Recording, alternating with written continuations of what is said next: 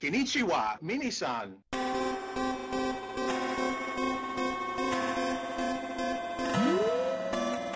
Konnichiwa.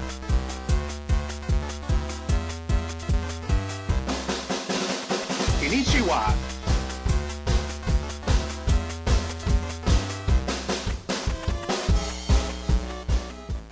Hello and welcome to Famicast 32, your Famicast for January 2014.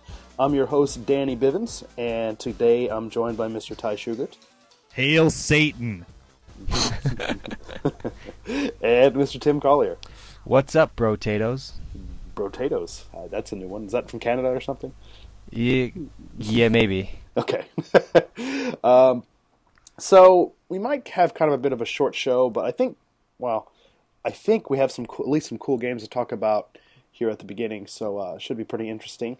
And kind of like a mini feature thingy that we're going to talk about a little bit later in the show, so stay tuned for that. But we're going to go ahead and I guess just go ahead and kick it off with new business here.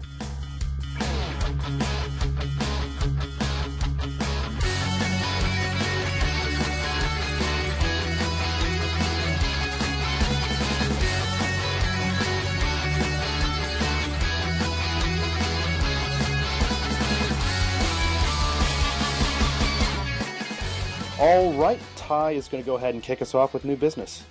Okay, as always, I play mountains of video games. Often not Nintendo ones, unfortunately. But let's see, I've been playing Killer Instinct a lot. Mm-hmm. It's good, I like it. The net play is amazing. Holy macaroni. I am getting very good matches with lots of people in the U.S. Oh, awesome. It's madness. Let's see. And I've been playing Nidhogg. I imagine a lot of people have heard of this game, but it's also amazing. Okay. Could care to explain it a little bit? Okay. All right. Combine fencing and football. Okay. Okay, so you have two dudes fencing head to head. Player one, player two. Really simple graphics. One dude I know described it as like Karateka, if you've ever heard of that game. You got two dudes on a 2D plane, and you try to stab them with your sword. I mean, there's a little more finesse to it than that, but you can try to knock the sword out of their hand just by moving your sword up and down, or you can go for like a surprise roll or dive kick. But dive kick. Cool. Yeah, it's very much a dive kick. Mm-hmm. And if you kill them, you just start running towards their end of the level. And, and you win when you make it to the end of the level. Okay. And after you die, you'll respawn again in front of your opponent. So it's a constant battle for territory. Okay. And really fun and funny things happen. And basically, I would recommend getting on YouTube, searching for Nidhogg at Northwest Majors a couple years ago. This game, it's just an indie game. It's made like a huge splash at a lot of indie game events and just like little public showings and stuff. And it didn't come out for like 2 years, and it finally did on Steam for $15. So I could have swore I heard people talking about this on like Weekend Confirmed or something. Yeah, I just remember this name. I had no idea that it was this weird thing. Yeah, well, Nidhogg is also like a Norse legend. It's like the worm dragon thing that gnaws eternally at the root of the world tree. Okay, well maybe that's when I was listening to my or something like that podcast. Yeah. So. Anyway, I would recommend getting on YouTube, searching for like the playoff at Northwest Majors between Lord BBH and I think Heavy D or something. But yeah, just search for Nidhogg at Northwest Majors and just watch it and listen to the screaming of people as these two dudes like, stab each other a lot. So yeah, that game is pretty amazing. If you go to an event, you just like open up your laptop and it's good to go. Is there like a high learning curve for this game? Is it pretty easy to get into? It's really easy to get into. Okay. I mean, there are some things you can figure out that take a lot of finesse, but it's really easy to pick up and play. Like 10 seconds, then you got it. Oh, okay. Wow. Sorry, is it always a multiplayer only? Yeah. I mean, there's like a single player mode where you just play against the computer, and it gets progressively harder. Is that any good, or is it way better multiplayer? It's made to be played multiplayer. Okay. I mean, it's a fighting game in a sense. Mm-hmm. Yeah.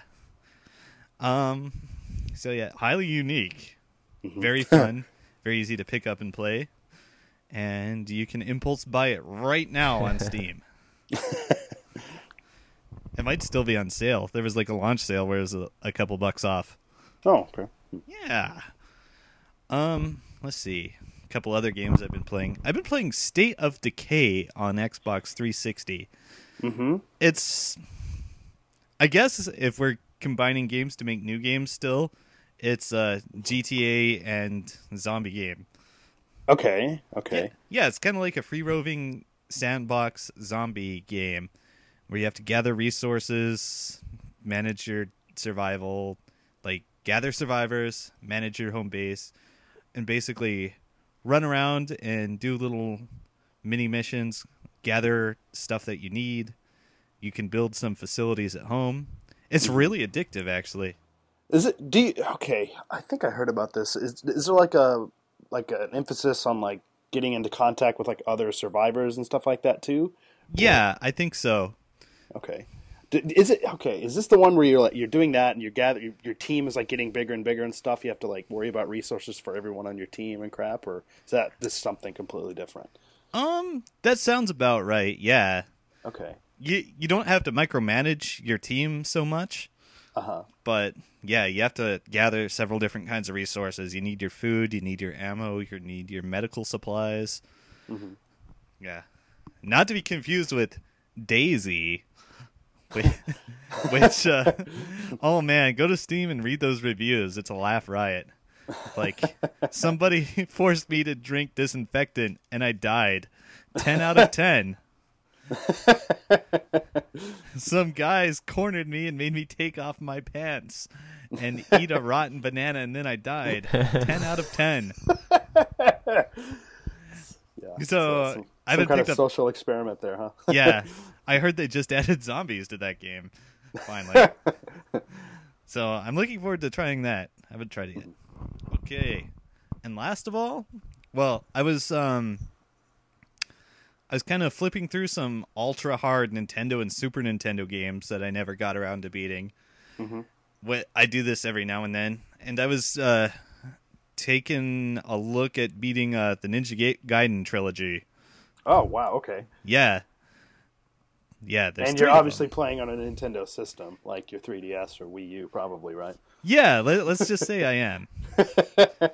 Yeah. So Okay. yeah, I totally forgot like which one is the hardest and which one is the easiest. And They're all pretty hard. yeah, I know they're pretty hard. Like, I can't remember if 2 or 3 was the easiest. I thought it was 3, and then somebody told me otherwise. So, like, I'm just doing a little bit of exploratory playing. Mm-hmm. Like, I played a lot of 2 when I was young, and I played a lot of 1 when I was in college. Yeah, like, we rented that when I was a kid on the NES, and, we had a great time with it, except for, I think the first time we rented it, like, something was wrong with the cartridge, so, I mean, the main character didn't look like a ninja. He just looked like this block jumping around. So I was like, I guess this is cool. I'm still, like, cutting things and stuff. But, then I think after maybe we played later, like the next day or something, and it was like I was supposed to be. I was like, okay, this is a lot better. Yeah. Gotta keep those connectors clean. You gotta keep your cartridges in room temperature. Yeah, this is like when the thing was like still like relatively new. I'm Yeah. talking like 20 years ago, but goddamn Yeah. rental stores.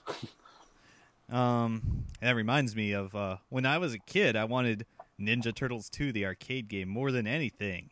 Mm-hmm. And I saved my pennies and bought it new. Awesome. But I did the same. yeah, and my dad picked it up like on his way home from work, and this was during a Montana winter, so it was like sitting in a truck in like sub-zero temperatures for like a day. And Oh man. so like I open it up, go to play it, it doesn't work. Oh. Yeah. But you cannot break a Nintendo game, basically. So all I needed to do was wait a couple agonizing hours until the cartridge got up to room temperature, and it worked. You could have just put it in a microwave or stove. Yeah, why didn't I think of that? It probably would have been fine. Yeah. Okay, but back to Ninja Gaiden. Mm-hmm. Apparently, there are also some differences in difficulty between the Japan and American versions. Okay. Which is a thing that happens a lot. Like, I think I may have talked about Battletoads before, or Castlevania 3, especially. They have, like, arbitrary different difficulty levels. Okay. Like, Castlevania 3 got harder when it was brought over to the U.S., and Battletoads was made easier when it came over to Japan. Weird. You'd think it's usually the other way around. Just, Yeah. You got to dumb this down for the Americans, or make it hard for Japan because they're really good games or something. Yeah. I heard, like, the thing with Castlevania was, like, I guess the developers didn't really listen to people or anything, but internally they decided it was too easy. Okay. Probably because, like, the guys that made the game were able to beat it easily. So, I think that was their line of thinking. Whereas, I guess for Battletoads, all the people complained it was too hard. I can't get past the bikes. Help, Mom. I'm scared. Mm-hmm. So they made it easier. Mm-hmm, mm-hmm. So, I think, yeah, somebody told me Ninja Gaiden 3 is harder for the US version. Okay. Maybe if I have the Japanese ROM / official Nintendo release. 3DS yeah. eShop download. yeah. I'll try them and compare them. Mm-hmm. Yeah. So that's cool. So, did you actually play through the whole trilogy, or did you just get started, or what did you do, man? I just started. Okay. Like, I never had 3. I never played it much, so I was starting with that one. Okay. Yeah. I played it a bit. Didn't get too far. I noticed that it has limited continues, and I don't think the first 2 did. Huh. Okay. Yeah, so that might be some of that artificial difficulty they added. Yeah. Blech. Yeah, I think I bought the first one on 3DS, and I know I bought it on the Wii back in the day and never beat it. And same with the 3DS. I think I played it once and was like, yeah, Ninja Gaiden, cool. That's it. Yeah. So I think I'll play those for a while, and I'll probably report back on that next month. See how we're doing. Maybe cool. Compare the US and Japan versions. Yeah, that'd be awesome. Yeah. Cool. Yeah, so that'll wrap it up for me, unless you want to hear about Wheel of Fortune on Xbox 360. Maybe we could pass this time. Yeah, you really don't want to. Okay. All right. Well, as Ty said, that's going to wrap it up for him, so we're going to go ahead and move on.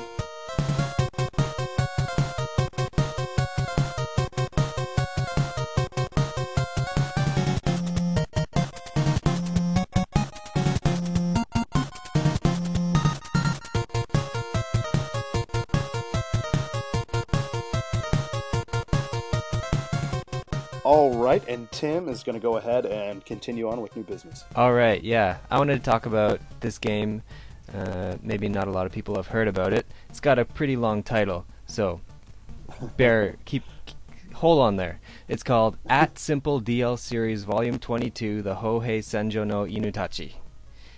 Okay. And yeah, I don't know. Have you guys played any of the Simple Series games on the 3DS? Because there's a million. Oh yeah, I just noticed. It was one of the Simple 2000 games on PS2. Yeah, I bought a few of those back in the day. Mm-hmm. Were they any good?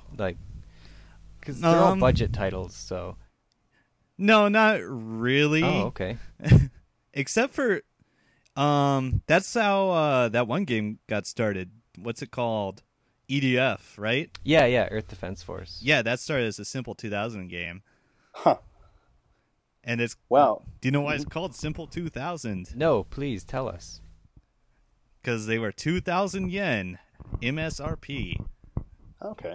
That's $20. Yeah, I just know about the Simple series because they usually release like every week, and I'm doing like a download article on NWR, so I'm like, oh, another one of these things. Okay, that I'm never going to buy. Well, I played through this one. Excuse me. And it's a port of a PS2 game, like we mentioned before, but it does have some additions like touchscreen controls. But basically, it's a poor man's World War II third-person shooter.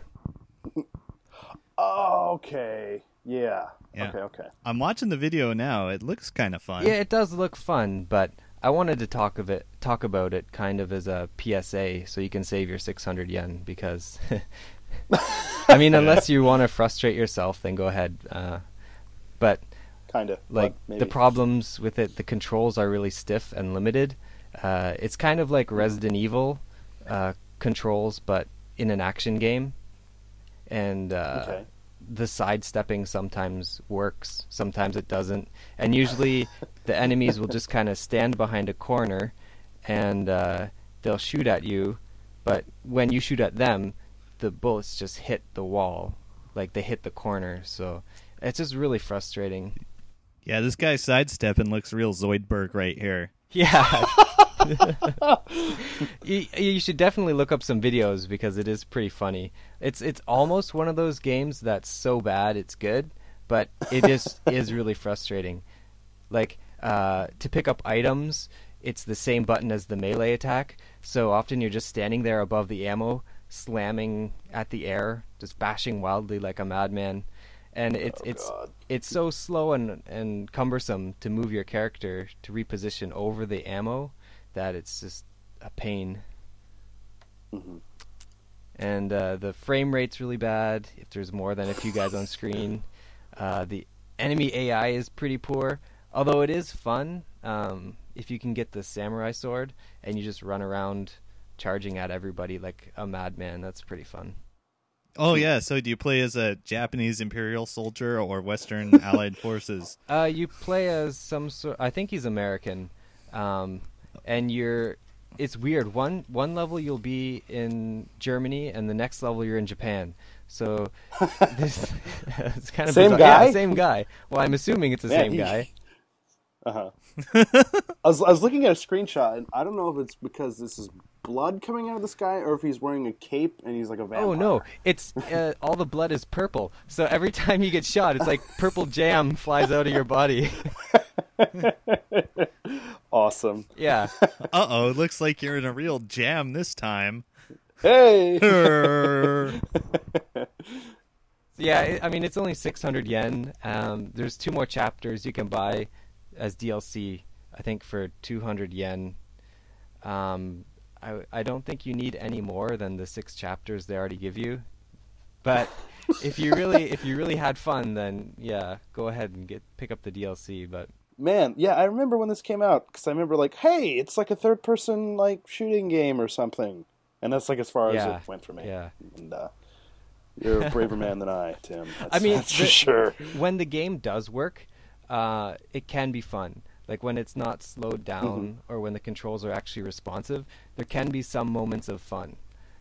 Like you just start off with the pistol, and you feel like a total badass because one shot and you can kill pretty much anyone. So you're just like walking around with this railgun in the tiny pistol, just blowing away Germans. Oh, it's kind of fun. Cool. Yeah. Well, what's the name of this again? Well, okay. The actual title is the Hohei Senjo no the Hohei Senjo no Inutachi, but it's Simple DL Series Volume 22. Okay. Yeah. Question mark? Good luck finding it on the eShop. Yeah. Well, I found it on Nintendo's page easy enough, but I just typed in @Simple Series and boom, had all of them listed in order. Well, I think they try to warn you about how good the game is with the title. Yeah, as it has @Simple Series in it, just stay overly away. complex and frustrating, so just give up now. Cool. Well, that's a very it's a very kind of Japanese thing. I don't think this has been released outside of Japan. There were some really weird games in the Simple 2000 series. There was like this game where you were like a sexy female cop and all your clothes exploded. And there was another one where you're a schoolgirl and you run around and you get attacked by bugs. I'm not sure if there's anything else to it. Yeah, and then there was an all-girl boxing game. Okay. Yeah.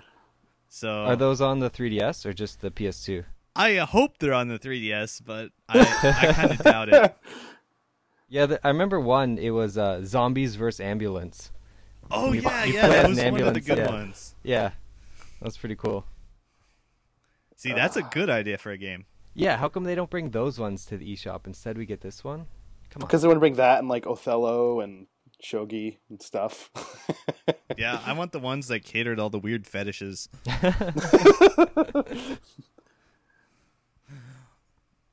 Awesome.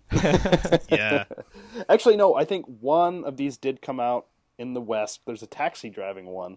It's number 13, and it came out here last year in like June.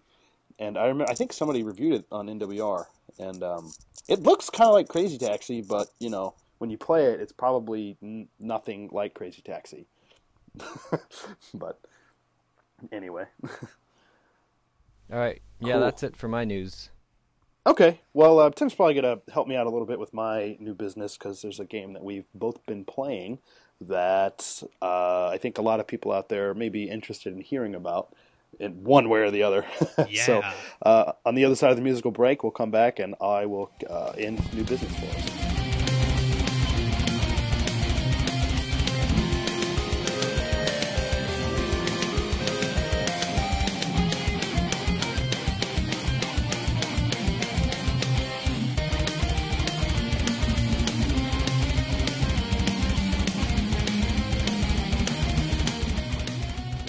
All right, and I'm going to go ahead and end off new business here. I've been playing a couple of different things, but what I first want to talk about is a recently released game here in Japan. Still no release date for the West other than 2014, and that would be Kirby Triple Deluxe on the Nintendo 3DS. And I beat the game. I'm actually working on a review right now, but God, I'm just having a hard time like writing about this game because I kind of don't know how I feel about it. And so, like, Ty, this is like, you know, obviously, this is like the opposite of Ninja Gaiden. I mean, this is Kirby. I don't know. You know, honestly, I liked a lot of, like, the older Kirby games, especially when I was growing up. I really liked, you know, some of the spin-off stuff, too, because that was, like, my introduction to it, like Kirby's Pinball. And then, like, one of my friends had, I think, the first one on the Game Boy and, you know, stuff like that. And I had Kirby's Dream Course on the Super Nintendo. And, you know, it was just a lot of fun, but... You know, honestly, I haven't really played too terribly many Kirby games. I find them to be kind of slow and just, I don't know, it's just not like... For kids? Yeah, I guess for kids, that's definitely a When thing. I but was think... 7 years old, I played Ninja Gaiden. Kids these days, get off my lawn. Yes, I think for me, in general, about Kirby, just the speed of it, and just kind of how, I mean, I would say floaty controls, but I mean, that kind of just goes with the character. I mean, he's a puffball that can literally float around on the screen, you know? And, so I know, Tim, you played a little bit of this too, so definitely feel free at any time to, you know, chime in here, man, and like, I don't know, so I think we kind of understand how Ty feels about Kirby. Well, series, let's not get too hasty. Okay, sorry. Hey. Yeah, I mean, I love Kirby's Adventure on the NES. Mm-hmm. That's an amazingly good game. One of the better games on the NES. Mm-hmm. Feels very much like a Super Mario World or a Donkey Kong Country, if you ask me. Yeah, it's like super advanced, too. I mean, it's a really late release. I mean, you know, visually looks like really awesome. Probably some of the best amazing music you'll find on the NES. Yeah. Yeah. I think I'm in the same boat as you, Danny. I don't know how I feel about the new Kirby. It's just too easy. Like, it's just walking or running if you double tap the stupid stick. But it's just going through the levels and taking powers which you don't need because Kirby's already super powerful. Right. And, okay, so I guess just a little bit of background on the story in the game, because, well, actually, nobody probably gives a shit, but I'm going to say it anyways. So, spoiler alert here. So, you're starting out the game, and all of a sudden this beanstalk, like, starts growing, and it, like, puts Kirby's house in, like, the middle of the sky. And he's like, whoa, what's going on? What's King Dedede doing this time? And so he goes to his castle and finds him getting, like, captured by this, like, spider kind of dude, and then you're in, like, this new world and stuff, and you have to, you know, go through the stages and collect these things called sunstones so that you can make this weed grow up taller, so you can kind of find out, you know, it's kind of like progressing the game and stuff. And, you know, there are tons of, like, collectible stuff. Well, like, two particular things that you kind of want to collect, that being these sunstones so that you can unlock, like, new levels. And also, there are, like, these little keychains that are, like, hidden throughout the levels, and I think there's, like, something like over 250 of them or whatever. But they're pretty cool because they're, like, little, they look like, oh my god, like sprite versions of, like, characters from the older games and stuff. So it's really kind of cool, and it's kind of like a throwback and kind of playing on nostalgia with that. So I think, you know, longtime fans of the series can be kind of, like, excited, or kind of, you know, it's kind of fun. A fun little addition there. That is cool. But so there's 250 different ones? I believe so. If I was reading what it said on the website correctly, I could be completely wrong. Yeah. Well, that sounds way better than 250 things that look exactly alike. Yeah, because I mean, it's cool because it's like, you know, all these different types of Kirby's, enemies, and stuff. I mean, I think a couple of them, like, they had, I mean, you know, and they're colored just like the sprites would be in, like, the game and stuff. They look exactly like that, you know, pixely and stuff like that. It's really cool. So I really enjoy, like, that aspect. I think that's cool, even though I haven't played too many of the Kirby games anyways. But I guess, you know, for the game itself, you know, like I said, Kirby is Kirby, and it controls the way it does. It's a little bit slow. It's pretty floaty. And, you know, like Tim said, sometimes, yeah, I like the power-ups in the game. I think they can be a lot of fun, but particularly for me, when I'm facing, like, a boss in a Kirby game, I don't know. I usually don't like having a power-up because, I don't know, you get close, then you get hit. Maybe it's because I suck. I don't know. But Well, I don't think the bosses are really designed, at least in this game, they're not designed for you to use the power-ups, because they have the patterns, and you learn that, and then they'll attack you, and they release the stars, you suck them up, and you shoot them at the boss. Right. Like we do for all Kirby games. But they never really found a way to make the power-ups useful for fighting the bosses. And maybe that's something that's missing in this game? I don't know. no, yeah, I didn't really even think of it like that. Because, like I said, man, I'm, like, trying to, like, even just think about what I even feel and think about this. So I'm you know, I was glad I got to talk to you about this here today. But yeah, I think that's a valid point. That, yeah, And it's weird because they'll give you 3 options usually to pick up a power up before you go to the boss fight. So it would make sense if, you know, you could use the leaf hat to attack this boss, and it would do extra damage because he's weak to leaves or something. Speaking of, you know, power-ups and stuff in the game, they did add, well, actually, technically 5 ones, but 4, like, standard ones, and one being, like, a beetle, like, kind of like, you know, these Japanese little beetles that people use to, like, fight their kids, whatever. Not fight their kids, but, you know, kids used to fight other Man, I beetles thought and I was stuff. missing out on something for a second there. Yeah, yes. No, so he has, like, this little horn on, like, his head, and he can, like, he can just really, like, tear people up. It's pretty cool.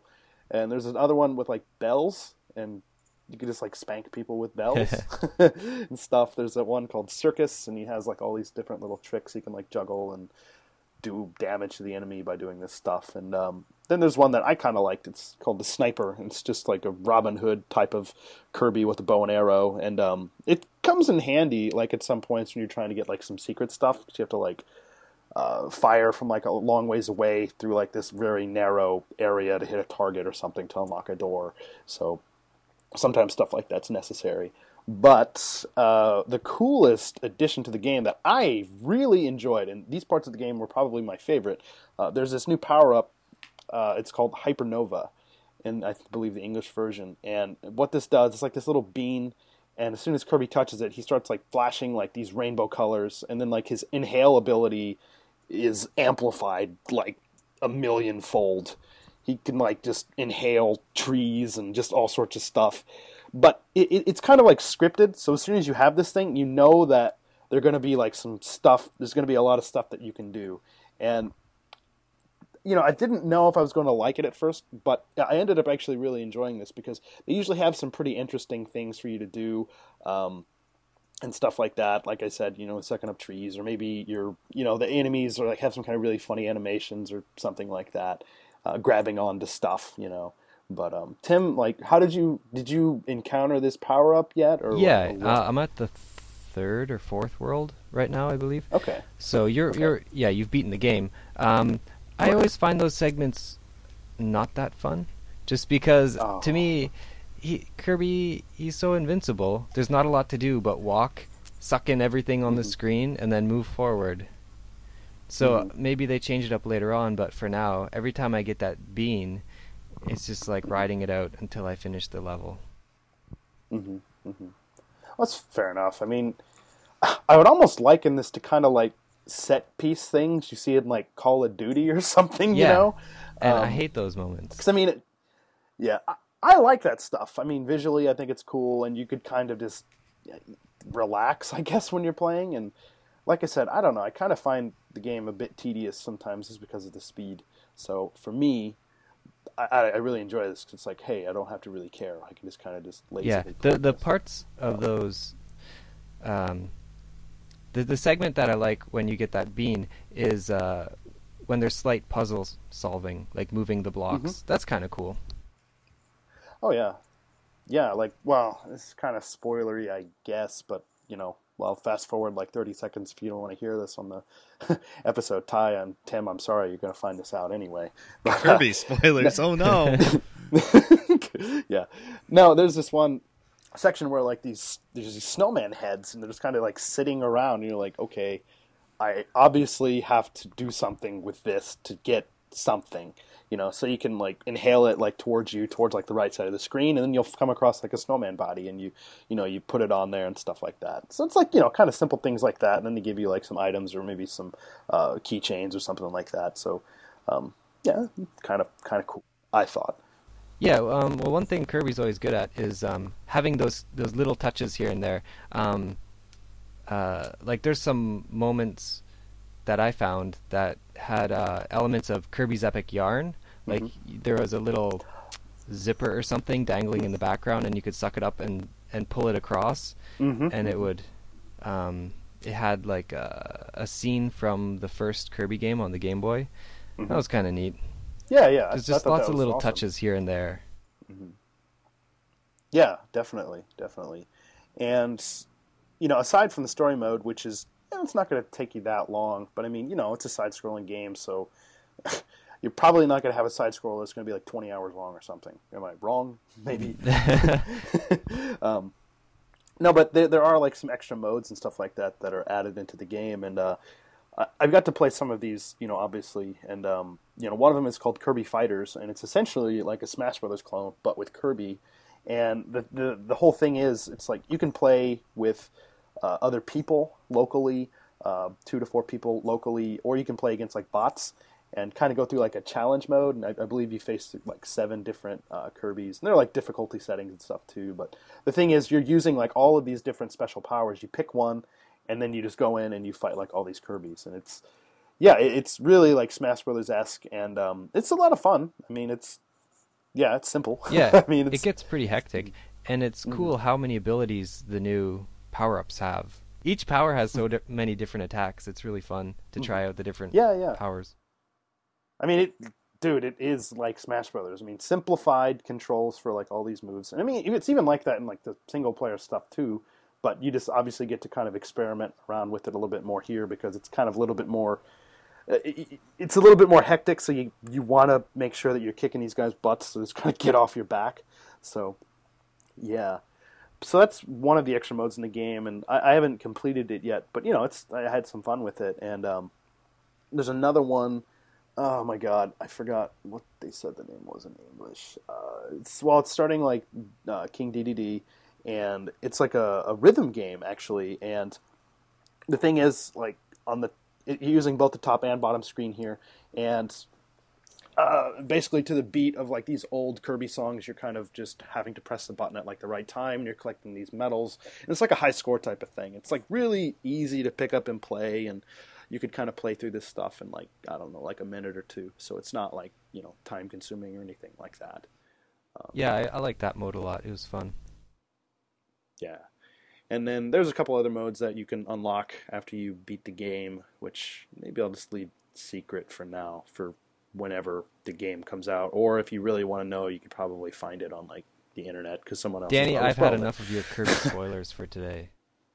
Yeah, so I'll just kind of just stop there with that. But I guess one other big thing that we didn't really talk about was the visuals with the game, because it's a return to form. I mean, I think I read somewhere, this is just conjecture, so I don't know if this is necessarily true, but they said this is the same basically engine that they used on Kirby's Return to Dreamland on the Wii, which is possible. I mean, 3DS is a pretty powerful like little machine, and it looks like aesthetically super similar to that game too. I mean, super colorful. I mean, it looks like pretty crisp, runs really smoothly. Good use of the 3D effect, having the two planes in the front and the back.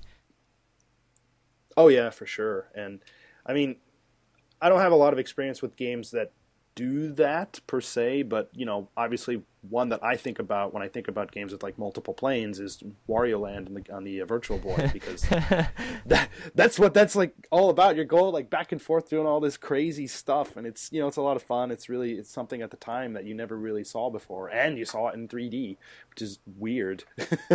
Or for a more contemporary reference, Mutant Lands. Yeah, there it is. 'Cause I knew there was probably something that I hadn't played. Yeah.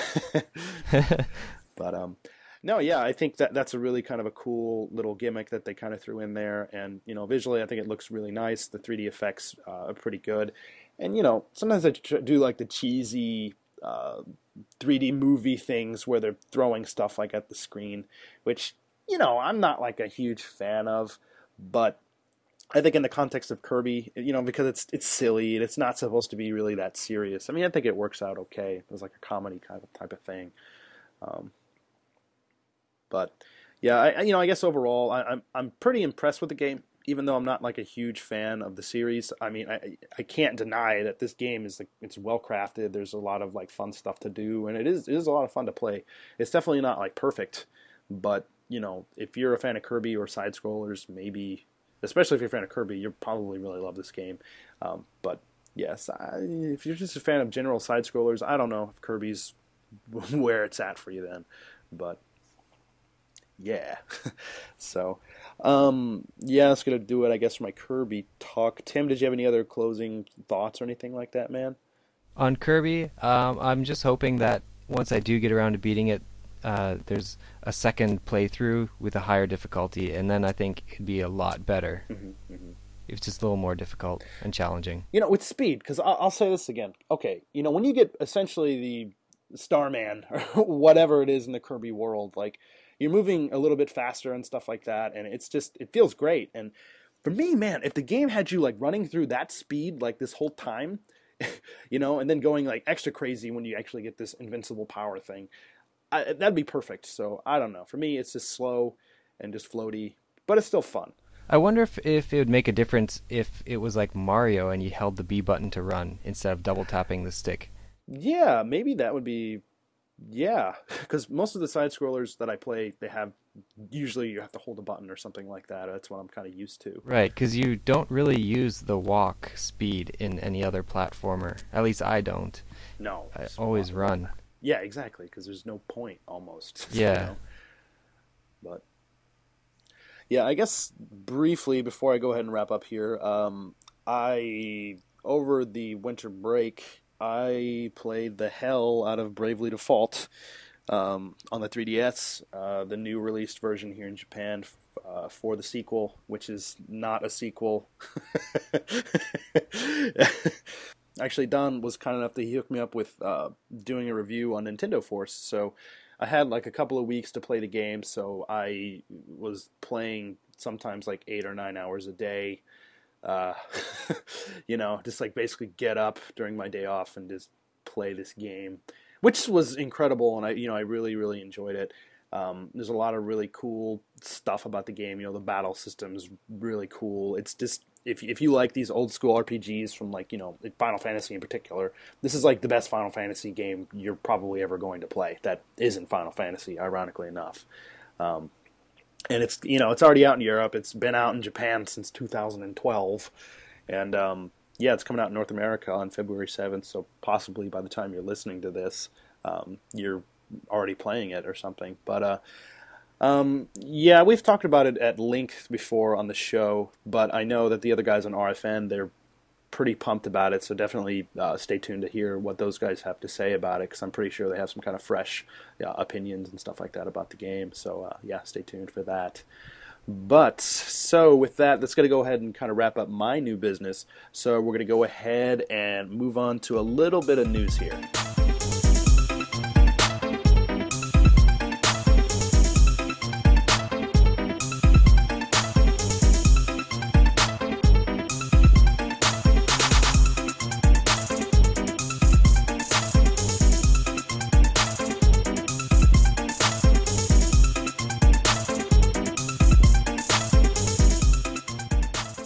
All right, so we're going to go ahead and kick things off with news with some Media Create Sales stuff. Keep it short. I'm probably the only guy that really cares about this stuff because I don't know, but, fuck you if you don't care. No, don't. I'm just kidding. Kind of. No. Anyway, so in terms of software, this is for week 3 here in Japan, January 13th to January 19th. I got this from NeoGAF. So number 1 for sales that in that particular week was Kirby Triple Deluxe. It's up about 300,000 units here in Japan, and this came out on the 11th, so it's only been out for a week, 2 weeks, something. No, God, a couple of days at that point or something, basically. But number 2 coming in is Puzzle and Dragons, which is selling like crazy on 3DS. About 50,000 units that week, already over 1 million units here in Japan. Pokemon XY still doing gangbusters, up about 3.89 million here. Yokai Watch kind of had like a bit of a resurgence. If you recall, it's a 3DS game that was released by Level 5 over the summertime. It's kind of like almost like a Pokemon kind of game. You can catch ghosts and stuff like that. It's a lot of fun. I played the demo, and but yeah, I mean it's a new IP, and it's actually not doing too bad. It's over 300,000 units here in Japan, so maybe this will actually turn into like a series or something for Level 5. And rounding out the top 5, A Link Between Worlds finally released here in Japan on the 26th of December, and actually it's selling pretty well. It's already over 340,000 units here in Japan, so yeah. And then to round out the top 10, I just pulled this one out there. Super Mario 3D Worlds actually made it in the top 10. It's about to 500,000 units here in Japan, which isn't bad. Obviously, the state of Wii U and kind of Nintendo is something that's been in the news a lot here lately, and I know the guys in RFN and stuff and other podcasts have been talking a lot about this, and I've enjoyed listening to everybody's opinion about this stuff, but personally I know for myself I don't necessarily feel qualified enough to kind of attack this corporate type of talk about Nintendo, and this, God, you've heard it a million Oh times man, before Nintendo anyway, is losing so much money. Holy shit. Yeah, so it's over. It's all over. Yeah, it's all over. I'm just gonna just handed my 3DS back to like the electronics store where I bought it, just retire it. It seems like there's nothing else I can do at this point. So a Nintendo representative will be by to confiscate all your games shortly. Yes, it's going to happen. That's the next Nintendo Direct. So in terms of hardware, 3DS, still going strong, obviously, here in Japan, even without a 2DS. But, even you could argue that didn't really make much of a difference in the West anyway. But, 47,000 units that particular week. It's almost at 15 million here in Japan. Wii U, it's still going along really slow. About the same amount of people that bought Mario bought Wii U's, so about 10,000 people. Woo! So, oh, God, actually, I forgot to mention something. I should have mentioned this in my new business, but let's bring it up now, because who cares? So over the Christmas break, I kind of went a little bit crazy, and I bought some stuff that I probably definitely don't need. Yeah. But I bought it anyways. So. Oh man, Steam sales aplenty. Well, you're going to point and laugh at me for this probably. So I think on December 26th, I just went to the electronics store here in my town, and I was like, you know what? I'm going to buy a Vita. And I did. Well, what game or games did you buy with it? So I didn't buy any games with Okay, it. now I'm going to laugh. Okay. No. PlayStation. Okay. Okay. No, but PlayStation Plus has like a lot of cool stuff that I got to, get for free, which is cool. And also, too, I bought the 64 gigabyte card, which is ridiculously expensive, like $80-$90. Oh, essentially. yeah. Tell us about what you got on Plus. Did you get Dive Kick? What did I did It's not. not free. I don't think it was available. Man, because Okay. Yeah. Because, here's what it was. Because I got my Vita, and then I think a few days later, I found out that I had to do, I was going to do the Bravely Default review. So, I played my Vita for, 3 days, and then I haven't played it since. Okay. Great job. No, I got, a lot of, cool free stuff. Tim, you could probably remind me about some of this crap, because I know you pay a lot. Gravity Rush. I got that. Haven't played it. Uncharted. I got that. I haven't played it. What else did you get? Sonic Transformed Racing? Oh, yeah. All Stars 2. All Stars 2 Thing, Racing, Sonic, Mario Kart. There's the Oddworld game. It's like a third-person Stranger's shooter. Wrath. Which, actually, I played that for an hour or two, and actually I thought that was kind of fun. Yeah, it was good. I bought Jet Set Radio, because I love That's a that good game. And, so the Vita controls aren't so good for It's kinda- check grind. yeah, kind of weird. I find myself sometimes having problems jumping onto things to, grind. Yeah. Just missing just barely, and are you kidding me? Come on. But I also got Chrono Cross, which I started, and then I started playing Bravely Default, and I was like, I don't know if I want to play an RPG immediately after this, especially one like Chrono Cross. It's notoriously long. But yeah, I think that might be about it. I was tempted. Wipeout. I did get that too. I was tempted to get Final Fantasy X on Vita, but I didn't. So anyway, but the next day I went back to the electronics store because I was like, you know what?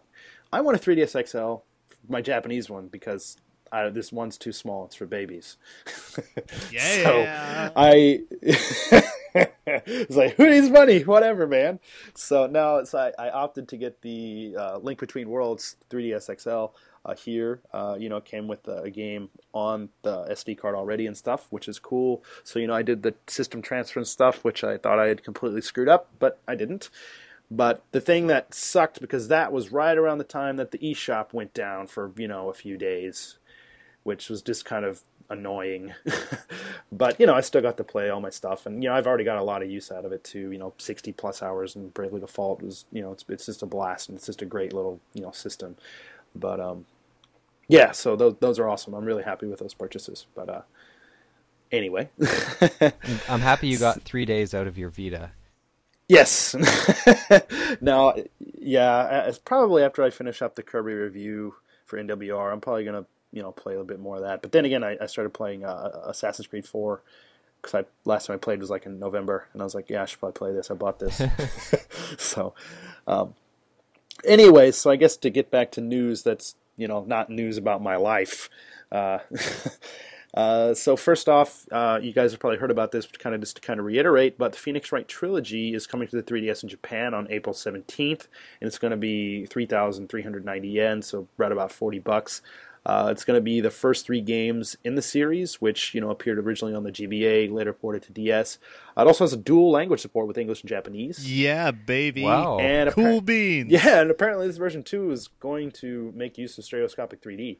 So Oh, snap. I think, somebody had mentioned that, I don't know if they're redoing the graphics based on the Ace Attorney 5 engine or anything, or if it's just going to be some kind of port or something. Some paper cutouts. Yeah, I think, man, like today, oh god, some magazine had a blowout on it, and one of the guys I follow on Twitter from Red Sun Gamer, he always posts stuff about that, but I didn't look. But Ty, you posted a funny picture on Twitter about this. Yeah. So what's that? What's that indeed? Maybe it's on your screen right now and you're looking at it. Yeah, I am. Well, let's see. A little after the Phoenix Wright games came out on DS, and they were also dual language, or they were dual language in Japan. Oh, okay. Like all the DS re-releases. Okay. So that was cool. But some enterprising individuals made a parody hentai game. Okay. And they also included an English version. And the English version is a laugh riot. Like you can look on YouTube. It's work safe, and it's called Phoenix Drive.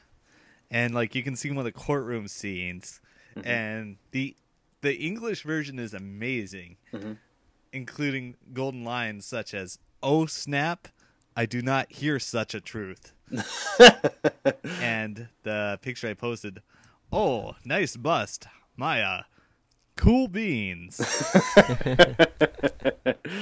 Yeah, I just looked at this. I was like, "What is happening?" So, yeah. Cool. Yeah. Yeah. So honestly, I've never played a game in the Phoenix Wright series ever in my life. What? Well, you should get on that because it's probably the best game on DS. Or you can just play the parody. That's cool. That might be the way to go, huh? Yeah. So that's cool. I might actually even just get this this trilogy set when it comes out. It sounds kind of fun. And I guess one of the other... like if you haven't played it, like that price is killer. Yeah.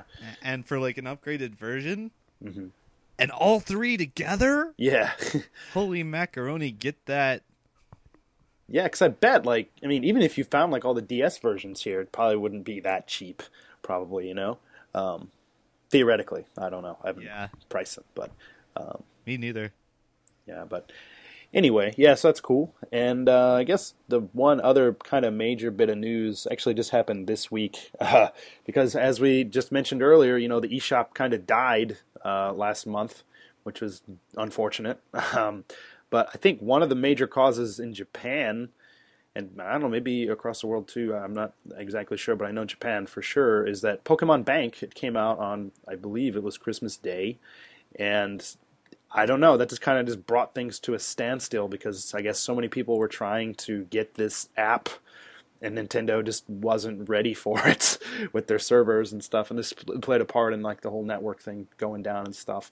But they finally re-released it in Japan just this week, I think, on January 22nd.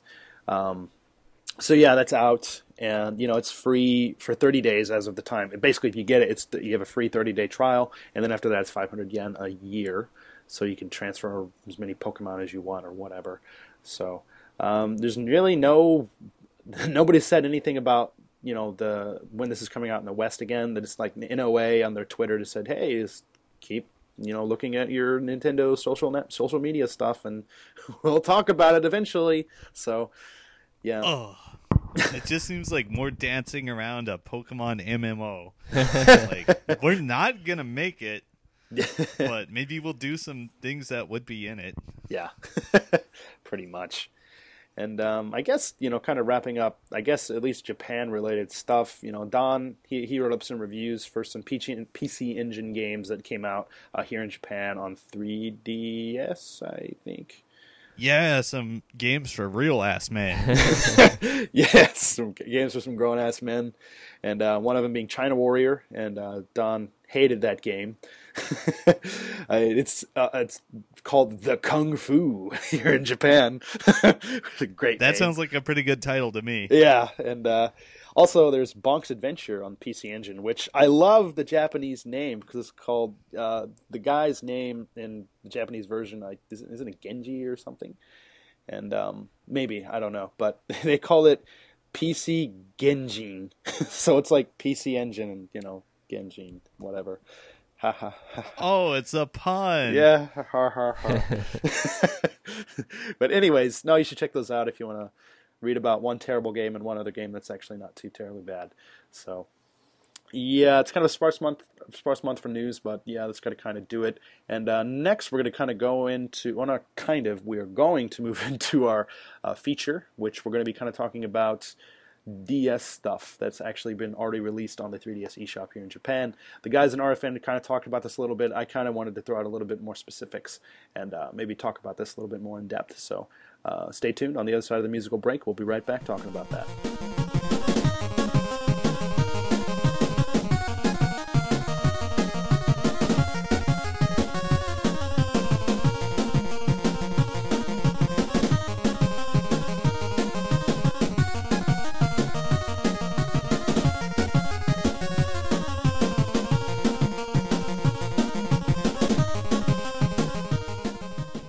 All right, so like I had mentioned, the guys in RFN had kind of talked about this a couple of weeks ago about how, well, they're kind of talking about just more general stuff about DS games being on the eShop and stuff like that. And, here in Japan, this is actually already a thing that has happened. And the first of which, this happened in with the 2012 Club Nintendo Platinum Award. One of the choices was that you can choose this DS game that I guess Nintendo developed and released like in April because they still needed time before the end of the year, and they released it like last April, 2013, and yeah, so that was one of the prizes, and like I said, it's this game is weird. It's called Nintendoji, and I played it today for the first time after downloading it last year, and it's really weird. So it's really like Japanese. I mean, you're like this little dude and you're going to like this dojo and you're talking to this kappa and there's this like, Japanese like classical instruments and stuff playing and all that stuff. And, a lot of like the artwork and stuff reminded me of the Sakura Samurai game, which came out in 2011. Cause like even some of like the character models look similar. The kappa looks almost identical, stuff like that. But essentially this is like a card playing game in the sense like this kappa, he said, hey, go in the basement of this dojo, I want you to find something for me. And you're like, okay, there's some kind of treasure down there. So you go down there and you see on like the bottom touchscreen there's this grid, and you have to use these cards which dictate how many spaces that you can move. So, and they're like different like items scattered throughout the level, so you can like get them. It's like sometimes just random shit, money or something like that. And sometimes you encounter monsters, and the only monster I encountered just made me restart that particular floor, which is really weird. But it all kind of culminated when I got to like the bottom floor and I found like this orb that opened up this secret door, and it had this treasure box. We took the treasure box back to the kappa, opened it up, and it was a Koopa Troopa shell inside. So, like, Hey. and also too, while you're like going around this basement, you have like this cell phone-like device. Mind you, this is like Tokugawa era Japan, but you have this like phone essentially where the kappa's like calling you and like, hey dude, look for this thing or do this or something. And I don't know. So I guess like you're trying to find like these little Nintendo related items and stuff like that, and maybe you can use them in the game. I really don't know. I've only played just a little bit, so it's really weird. But my point was, this is a DS game that was released, and the other that was released here as a Club Nintendo Platinum Award this year was Advance Wars: Days of Ruin, which never came out here in Japan. So that was the first time that was ever released here, and you just kind of got it whether you wanted it or not this year as a Platinum member. But so that's cool. Yeah, I love that game. Yeah, I never played it. I have the first Advance Wars, never beat it. Yeah, I'm a terrible person, I know. But with this in mind, this obviously shows that hey, and obviously because the fact that DS carts literally play on 3DS, that playing DS games on your 3DS is definitely a possibility, but this is not something that Nintendo has explored to a full extent. And I don't know, do you guys have any ideas as to why Nintendo wouldn't do this? Like, if you guys were just think about, if you guys were Nintendo, why would you say, yeah, we don't want to do this? Man, using the internet is hard. I just want to play solitaire on my computer because I'm 70 years old. Yes. That's probably the mindset of a lot of like the shareholders, at least. Well, one thought I had, and maybe I'm crazy, I don't know, but maybe they're thinking like, okay, you know, why would we want to release New Super Mario Brothers as a downloadable title when we have New Super Mario Brothers 2 out there? We don't want this to take away sales from New Super Mario Brothers 2, you know, this new thing where people can get essentially a very similar product for, you know, $20 or however ungodly price they, you know, high price they'd price it for or something. Does that seem like ridiculous or what? Well, I think the market has shown with other video games that no, releasing the older title online does not eat into sales of the new one. Mm-hmm, mm-hmm. I can see Nintendo thinking this, though. You know, yeah, because they're dumb and crazy and they don't know how the goddamn internet works. Well, let's just say they're protective of their games or their IPs. Yeah, and you know, I think it's it goes without question that, you know, if they did ever release DS games on the eShop, I mean, they'd be expensive, and you know, if they were less than $20, I would be really surprised, because that's just what they do. You know, a lot of people complain about like the price of the virtual console stuff. I don't think it's really that bad. I think it's reasonable. It's definitely not cheap, but I don't know. I've never really had too much of a problem with that stuff, but. Yeah, I love paying money for unenhanced NES ROM. Well, fair enough. Yeah. I don't know. Did you guys miss out on any DS games that you would actually want to see on this service, or if this ever happened? If there's a pretty cool subscription service or like cool discounts or something like that, yeah, I'd be down. Mm-hmm. Mm-hmm. But not just like piecemeal, not like, hey, here's a $20 game that's like, you know, 7 years old. Yeah. I mean, there's so much foot dragging going on. It's maddening. Yeah. I don't know about DS games that I'd like to see, but there's a whole bunch of GBA games Right. that I would love if they put on the Virtual Console service. Mm-hmm. Yeah, well, it's allegedly coming. God knows when, you know, which is disappointing, because that was something that was announced, you know, years ago at this point, which is kind of ridiculous. But maybe on the next DS iteration. Yeah, it's just not powerful enough. It can't handle it. That 3DS can't handle Super Nintendo games either, apparently. So, but. I don't know. Crack this thing open. Get an emulator on there. I'm going nuts here, guys. Yeah.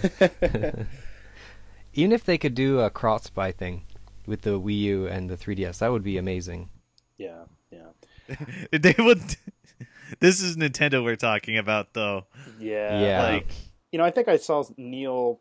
You know, he posted something on Twitter somewhere that he was like, you know, you guys might be against this, and I kind of tend to be like, maybe I do this if you paid like $1 or something for the existing games that you already have, like on your Wii, you know, all that type of stuff, whatever, that you can get some kind of like a cross play type of a thing. I don't know. I could see that as like a kind of more Nintendo way to take care of this stuff, because I don't think that they're going to have some kind of a service where they're doing this. Unfortunately, I want them to. You know, I want them to have some kind of like a Netflix-like service for all these old games and crap, and DS games as well. But I don't know. I don't think that's a thing that's going to happen. Yeah, man. Like, you could just get like the entire backlog of NES games that they can legally get their hands on. Put them all up for like $1 or a couple bucks each. Mm-hmm. Go hog wild, like. Yeah, well, I mean, or even a subscription service. I'd pay money for that, like every month. Yeah, I don't know. And the rate that Nintendo, I know the whole Virtual Console thing is not like one of those things where where Nintendo in particular, they're not really pushing it. They don't really care. It's not really a priority, obviously. You just look at like the eShops in North America and Europe, stuff like that, to find out. But I mean, you know, in Japan, you get a pretty decent steady flow of games and stuff like that coming out. But I mean, it's still a drop in the bucket to like all the crap that's out there. And I don't know. It's just kind of like frustrating as a fan of like these old games. I remember when they first announced the Wii, I was so pumped. I was like, holy crap. This is like all of my Nintendo systems in one. And yeah, kinda, but not really, you know. I mean, for big name titles and maybe randomly a few obscure ones, sure. But yeah, it's very disappointing with that. But yeah, I don't know. Anyways, I'd love to see them kind of implement DS stuff in there. The main point I wanted to make here is that this is a thing that is happening in Japan. It has happened, and maybe it'll happen again next year. They'll find some other game that they didn't release in Japan that they'll just have a DS port of, or make a completely new game like Nintendoji, which is bonkers and weird, finding Koopa Troopa shells in ancient Japan, because that's what really happened. When you play that game, does a Kabuki guy say "yo"? Actually, I think you do hear that sometimes. Yeah, and then like the clunk of like a bamboo rod. Yeah, you hear stuff. I mean, dude, you just think of like all this Japanesey type of stuff. This game is just completely full of it. And visually, I mean, yeah, it obviously looks like a DS game, but I don't know. It's it's really like jaggy and as like DS, like it's like full 3D and stuff, like the character models and crap. So they're moving through like these environments that you have no physical control over aside from just telling him go 3 spaces this way on this grid. So it's just kind of weird and not very satisfying.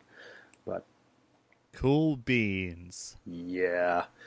So I guess that's going to kind of end our PSA about, hey, these are 2 DS games that are on the eShop in Japan if you're a Platinum Club Nintendo member in 2012, 2013. So good luck with that. Days of Ruin is a good game. Yeah, I should probably play it, huh? I have it. Get for free. you one. So, all right. Well, we have one other little segment here before we close out the show. So we're going to get on that and be back in just a couple of moments. Let's go.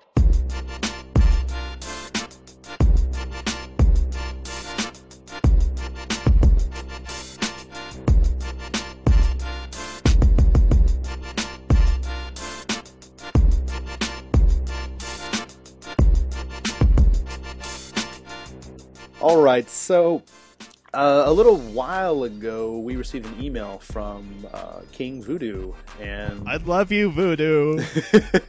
he's like, we all know the horror stories of video game QA testing in the West, and he linked me up like this website that showed like all these different awful stories about people working in the game industry as like testers and stuff like that. It's just, some of the stuff's just terrible.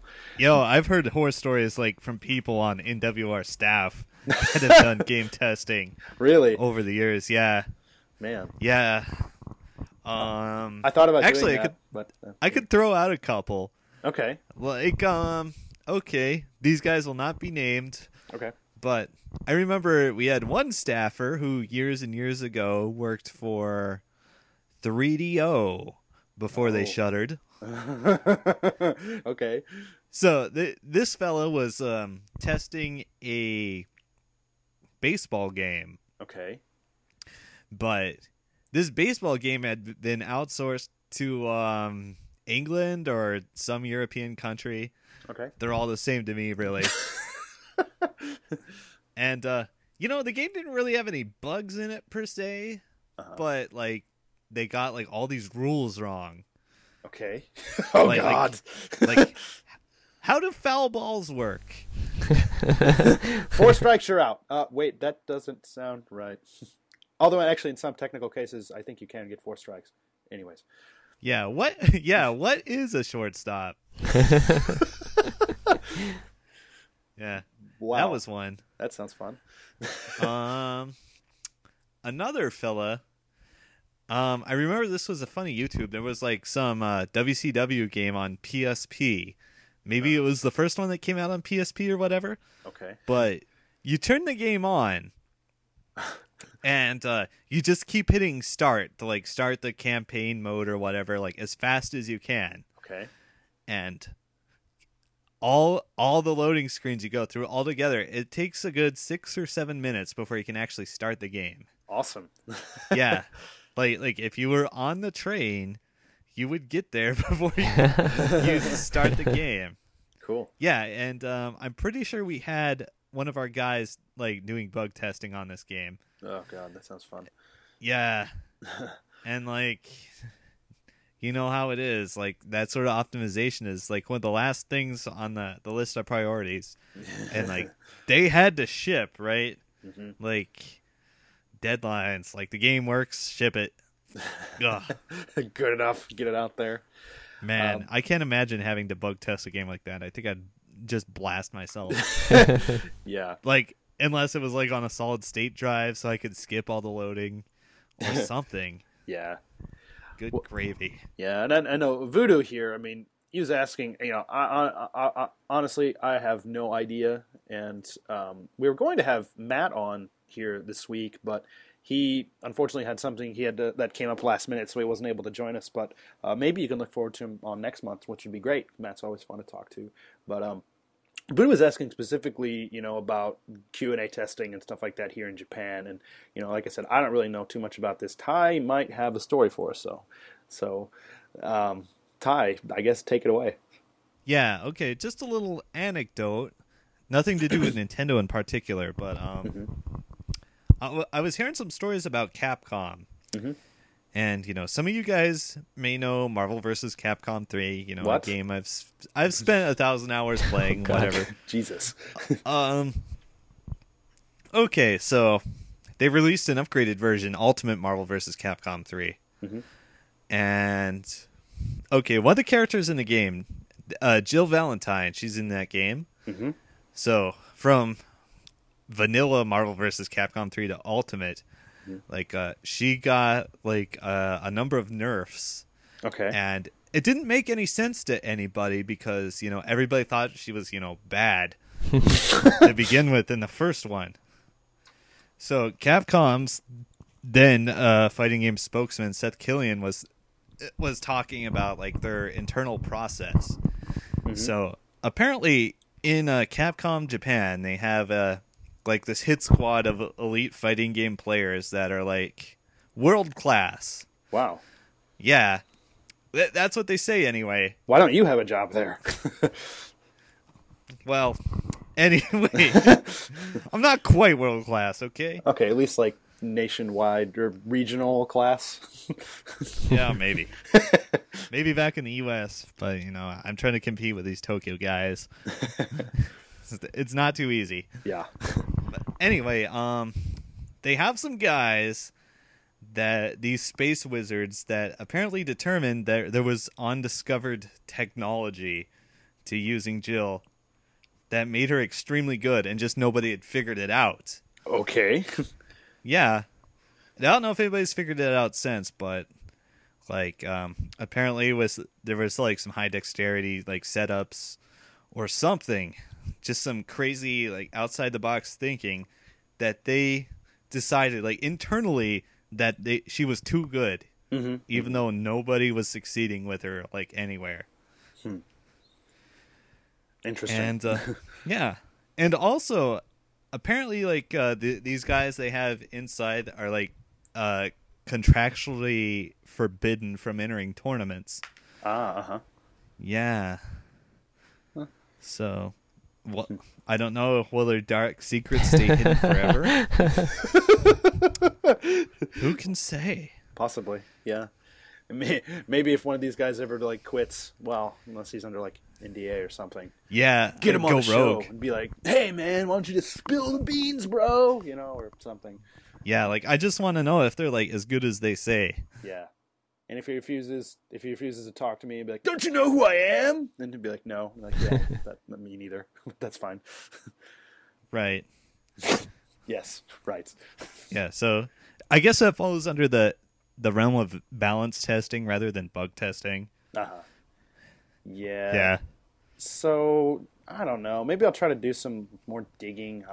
Yeah. Like I want to, ask some people I know about like, do you know any cool stuff? Yeah. Yeah. And any dark secrets about, torturing people to death while they try to bug test a game? Yeah.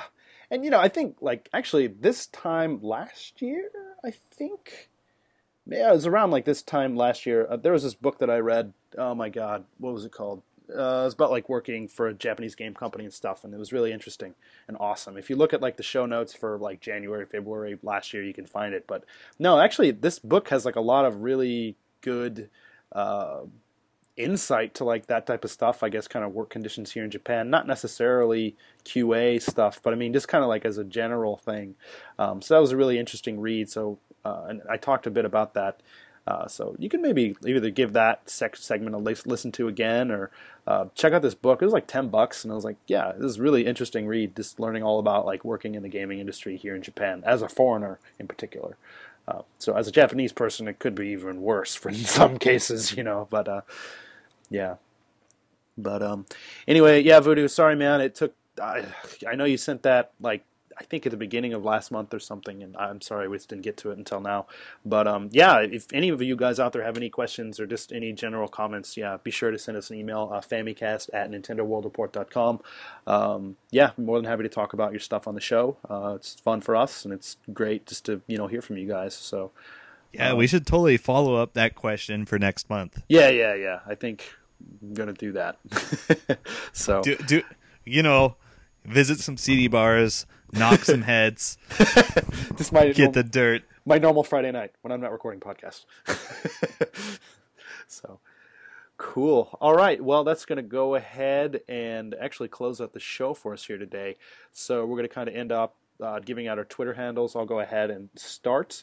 Wait, did you guys have anything else to say about that particular topic, QA testing Japan, or anything like that?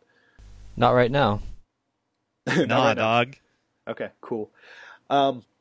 Yeah, so if you want to follow me on Twitter, it's another way you can get a hold of me or anything like that. I'm at DannyBiv, DANNY, B as in boy, IV as in Victor. I worked at a call center. I had to, like, do that stuff all the time. So, Tim, where can we find you at, buddy? At tranquil_pony. Pony, okay. And Ty, how about you, buddy? Super Cat Drugs. The best Twitter handle on the internet. There it is. Yeah, I do. So, yeah, well, look for us to come back at you next month. Again, if you have any questions, comments, anything about the show, feel free to leave us some feedback. That's great. You can do that at the bottom of the page on NWR, or you can do it to us personally, death threats, whatever you want to do. And yeah, that's going to do it for us here this month. So thank you so much for listening, and thanks, guys, for joining me here today to do this thing. Here we go! Woo! Okay. See you later. Bye-bye. Peace. See ya.